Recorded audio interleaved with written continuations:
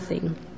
But even if I am being poured out like a drink offering on the sacrifice and service coming from your faith, I am glad and rejoice with all of you. So you too should be glad and rejoice with me. This is God's word.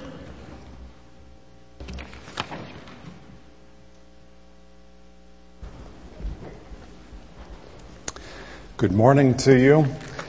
My name is Jeffrey Arthurs. Good to be with you again, helping out as you are between pastors here in the English ministry. I would like to speak to you about complaining from the Word of God. Griping, arguing, disputing, grumbling. The Scripture says, do all things, do everything without complaining or arguing. You may respond, complaining? What is the big deal? Why does God put that in the Bible? I mean, complaining is as normal as breathing, right? It is, it's true. In this last week, as I've been studying, I've sort of been sensitized. My ears have been tuned for complaining. And just in the last few days, I've heard complaints about physical appearance, work, children, weather, and other things. And you may say, you heard those just in the last couple of days? Yeah, I did, because I heard my own voice. I've become sensitized to it. Consciousness raising. Do you complain? You may say, well, of course I complain. I mean, everybody complains. It's not destructive, it's recreation. It's even therapeutic, right? You don't want me to get an ulcer, do you? Why then does the Scripture say, do everything without complaining or arguing? You may say, I don't know why it says that, but surely it can't mean that, just sort of a straight out, commandment. It cannot possibly mean that when the light turns red and you're already late to your appointment. When your child knocks over her milk for the second time in the same meal. When your boss loads the work on you and cuts your support staff. When your teacher changes the assignment, but you already had half the assignment done according to the old instructions, you're not allowed to just, vent a little bit. The Scripture says, do everything without complaining or arguing. Now, this commandment is laid out real logically in our text, and so I just want to handle it the way the Holy Spirit gave it to the Apostle Paul. I want to look first of all at the basis for the command. Like what's behind the command? Why does he make this command? You might say the rationale for the command. Then the command itself, verse 14, and then the purpose. What it leads to. What's the good of this command? The purpose of this command. But first of all, the basis for the command, you see it in 12 and 13. Work out your salvation with fear and trembling. For it is God who works in you, both to will and to do His good pleasure. So the reasoning behind the command is that you and I are weak. It's very hard to tame the tongue. But God is strong. He is at work in you, both to will, both to desire, and to actually do His good pleasure. But let's take that apart. First of all, we are weak. So we work out, we live out, we exercise, we conduct ourselves in this salvation fearfully. And with sobriety and even trembling, because we're prone to wander, Lord, I feel it, prone to leave the God I love, prone to just blah blah blah blah with our tongues, right? Give me a witness, somebody. Isn't this true? Have you ever tried to tame your tongue? I mean, it's what does James say? No one can tame the tongue. It's an unruly animal full of deadly poison. It's very hard to tame your tongue. And I think the reason it's hard for us to work out this aspect of our salvation is because words come from the heart. Right? Isn't that what our Lord Jesus said? Out of the heart, the mouth speaks. And so if the heart is angry, guess what kind of words? If the heart is lacks confidence, then we speak a certain way. If the heart is jealous, then words come out. And so what kind of heart produces complaints? A feeling of being entitled, a feeling of revenge, you want to get back at somebody. It's very hard. So we work out this aspect of our salvation with fear and with trembling because words come from the heart and our hearts are prone to wander. Hey, I wonder if you have seen that classic television program, I Love Lucy. I mean, it was probably like the apex of television. It's been all downhill ever since then. It was back in the 1950s, so black and white. Well, there is a classic episode of this classic program where Lucy and her friend Ethel are in a chocolate factory. Do you remember this? You got to look this up on YouTube. Lucy and Ethel get a job in a factory, and their job is to wrap chocolates. Like candy chocolates. They come down a little conveyor belt and they take them off and wrap them up and put them in the box, and it's really easy, just no problem. No problem until the foreman comes out and she looks at how they're doing and they're able to handle all of it, and she says, "Okay, Ralph, speed it up." And those chocolates just come firing down that conveyor belt, and Lucy and Ethel can't keep up with it. They just throw them into the box, they wrap them up, they start eating them, Lucy puts them down her shirt in the hat, and there's no way to keep up with the conveyor belt. The only way to deal with the problem of this excess chocolate is to go to the factory, the conveyor belt, the source of the chocolates. Are you with me? If you want to control your tongue, if you want to tame your tongue in regard to complaining, you got to go to the source of the complaints, the human heart. You have to go to the complaining factory, which is the heart. And so it's very difficult to work out this aspect of our salvation because we are weak. We work out this salvation with fear and trembling. Not only an awareness of our own failings, our own, weakness, but we also remind ourselves that God sees all. He knows all. James says, "Do not complain against each other, because the judge is standing at the door."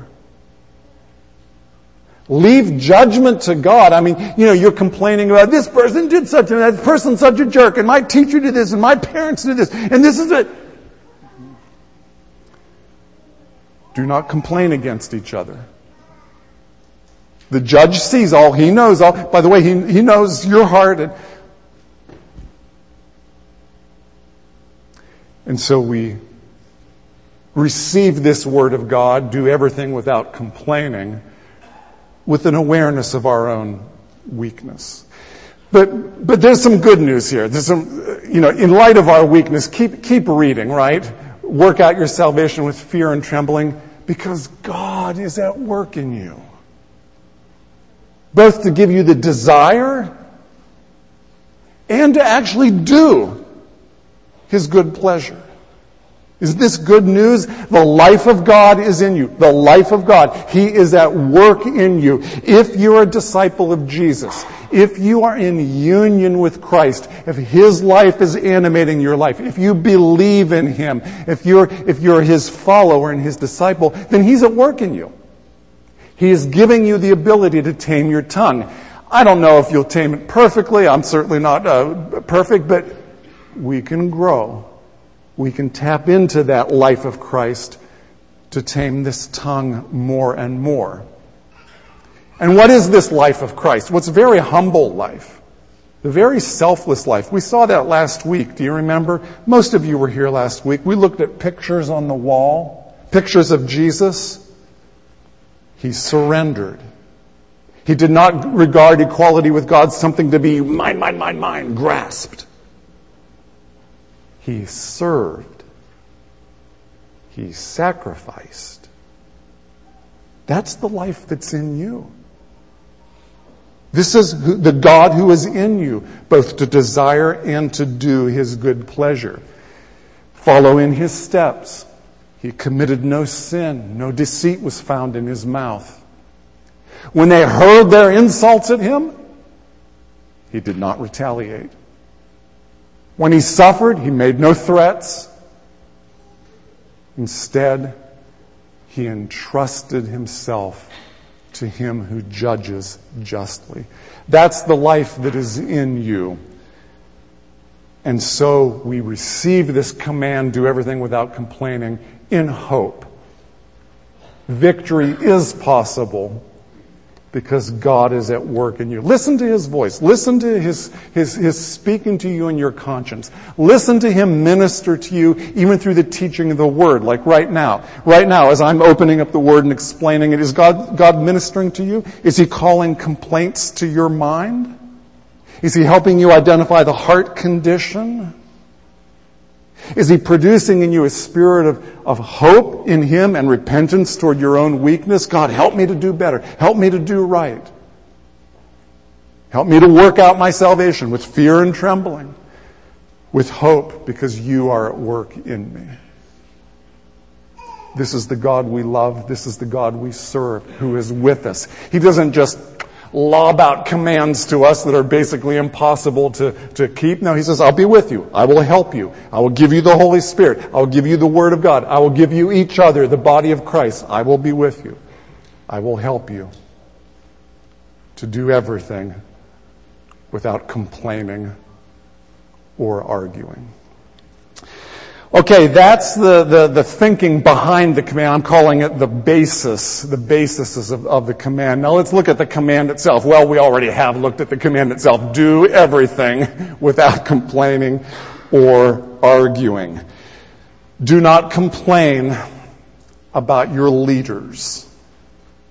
Do not complain about your pastors. Do not complain about your teachers. Do not complain about your coaches. Do not complain about your parents. Do not complain about your children. Do not complain about your bosses.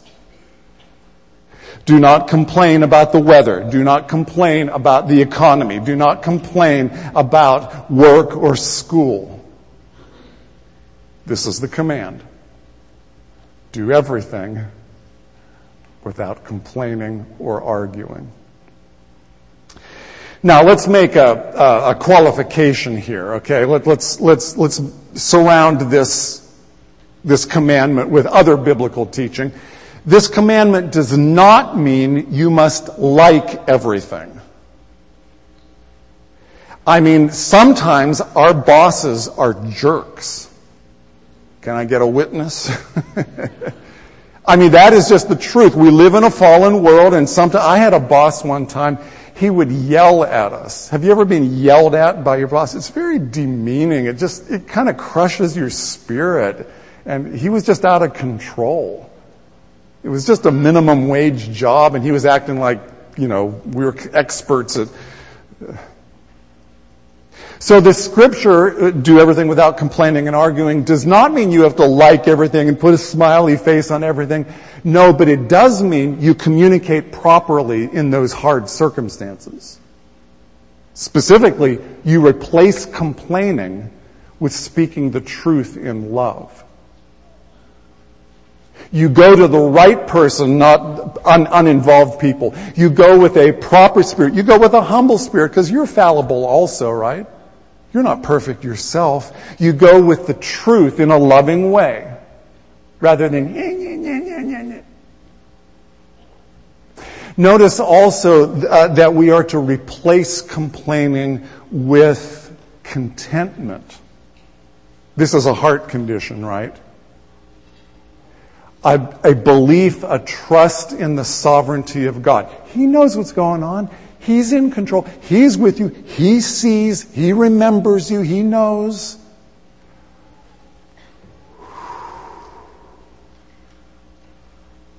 We don't have to verbally gouge people and punish them and puff ourselves up. No. You are secure in Christ. You are significant in Christ. You don't have to manufacture those things yourself through attacking other people. That's the command itself. Do everything without complaining or arguing. Just like Jesus, keep entrusting yourself to the one who judges justly. And then finally, the purpose of this command, what it leads to. And it is in verse 15, so that, do everything without complaining, so that, purpose, result, so that you may become blameless and pure, children of God, without fault, in a crooked and depraved generation, in which you shine like stars in the universe. The purpose of this commandment here in Philippians chapter 2 is so that you can shine like a star in the midst of this generation. Shine like the stars. Look, you guys, if you will just not complain, it will set you apart from your teammates, from the folks in the orchestra with you, from your co-workers. It will simply not complaining will single you out and like, whoa, what's going on with that person?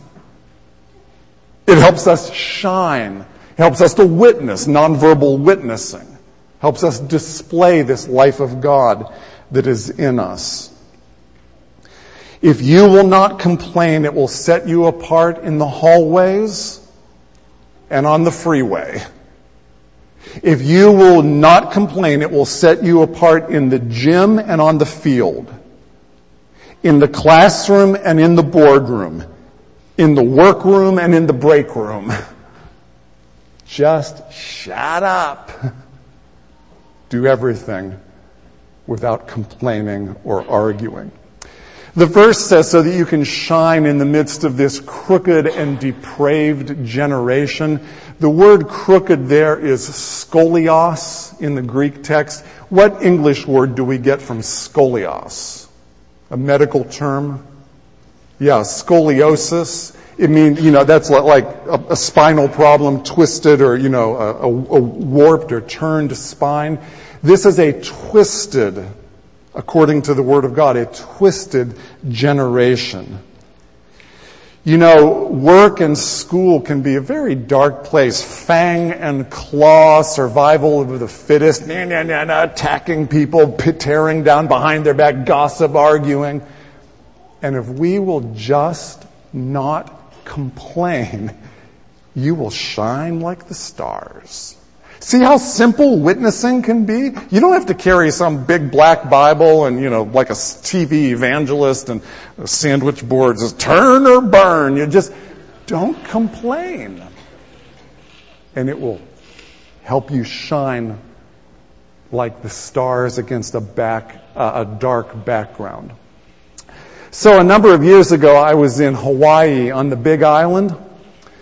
And the Big Island of Hawaii, as you may know, is made up basically of 5 volcanoes. 2 of them, Mauna Loa and Mauna Kea, are really high. They're above 13,000 feet.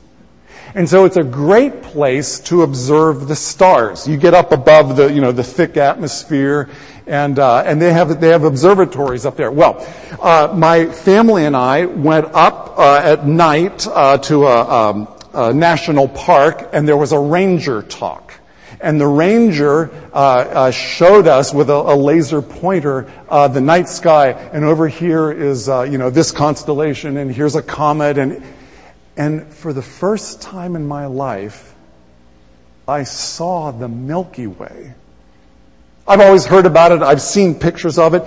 The Milky Way. Do you know why it's called the Milky Way? That's the constellation we live in. It's because like somebody went and it spilled milk across. There's so many stars. It's sort of cloudy. It's stunning. It's breathtaking. It's even better than this photo, but here's the photo that I found. It took my breath away to see this magnificent creation and these shining stars. And the Bible says, if you just won't complain, you'll shine like the stars against a dark background.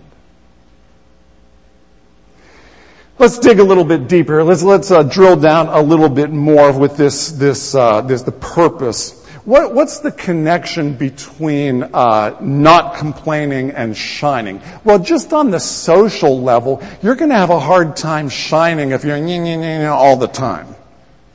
I mean, no one likes to be around a complainer, right? Somebody says, "Oh, great, here comes Victoria. Now, everybody put on your gas mask. The atmosphere is about to become thick around here with complaining and arguing." I don't think I've ever heard a single positive word out of her mouth. Victoria's going to have trouble shining, displaying the life of God and the gospel of Jesus. Somebody says, "Oh, great, here comes Seng Chai. Man, I'm on a work team with him, and it's just like walking through mud to get him to try to help out. I feel like I'm dragging him on my back. He won't participate. All he does is complain. The boss is a jerk. Everybody's a jerk. I hate this." And so just on the social level, we can understand the command, the purpose of the command to shine like stars. But positively, somebody says, "Oh man, I'm feeling very low today. Boy, I sure could use some encouragement. Where's Victoria? She always has a good word. I'm looking for somebody to speak a good word to me, because she's different." Somebody says, "Oh man, I'm having a hard day." Boy, we need a positive attitude around here. Somebody that can get the job done. Where's Seng Chai? I know he can get the job done. I'm looking for him. He's shining. Just on the social level, we recognize that. We complain about complainers. Right? Dig a little deeper. On the theological level, not complaining is a sign that something deep, something spiritual deep is going on in your heart. Not complaining is a sign that you are not making an idol out of a good thing. Not making an idol out of your athletics. Not making an idol about your good looks. Not making an idol about your work. Not making an idol out of achievement. Not making an idol. I mean, those are good things, but they're not ultimate things. Those good things don't define us. They don't give us meaning, significance, security. Those are found only in the gospel of Jesus Christ. And so when we don't complain, I mean, when our boss is a jerk or our teacher loads on the work, when all that bad stuff happens, it doesn't touch the deepest part of us.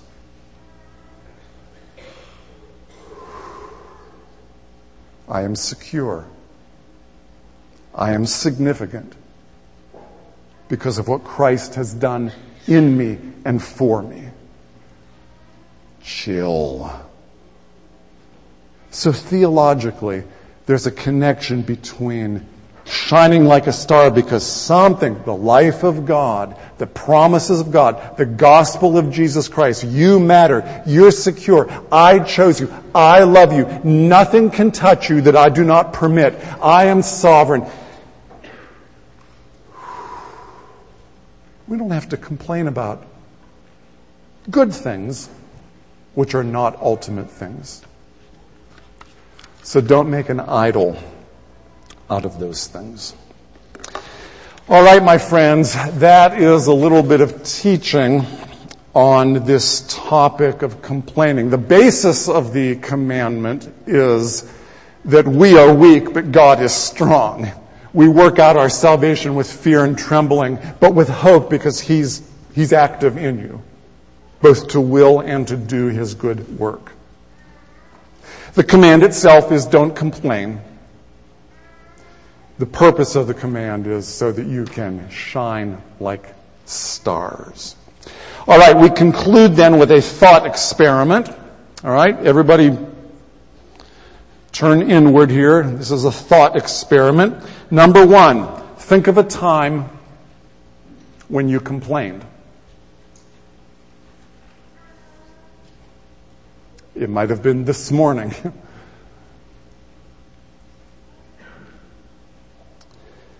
Number 2, why? Why did you complain? Because everybody's such a... No. What's in your heart that led to those words?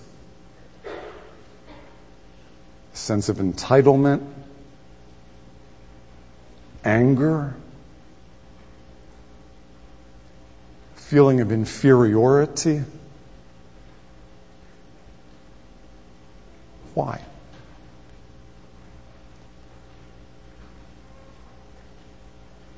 Number 3, how does the gospel address that? What does the good news of Jesus have to say about that feeling of inferiority or that anger or that... Here's what it says. I love you. You are secure. You are significant. You don't have to make an idol out of these things. Just keep entrusting yourself to me. I judge justly.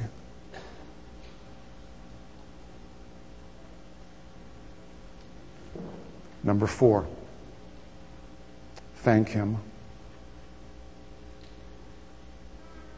Walk in hope. Walk in freedom. Thank Him for the good news of Jesus, which helps us not complain.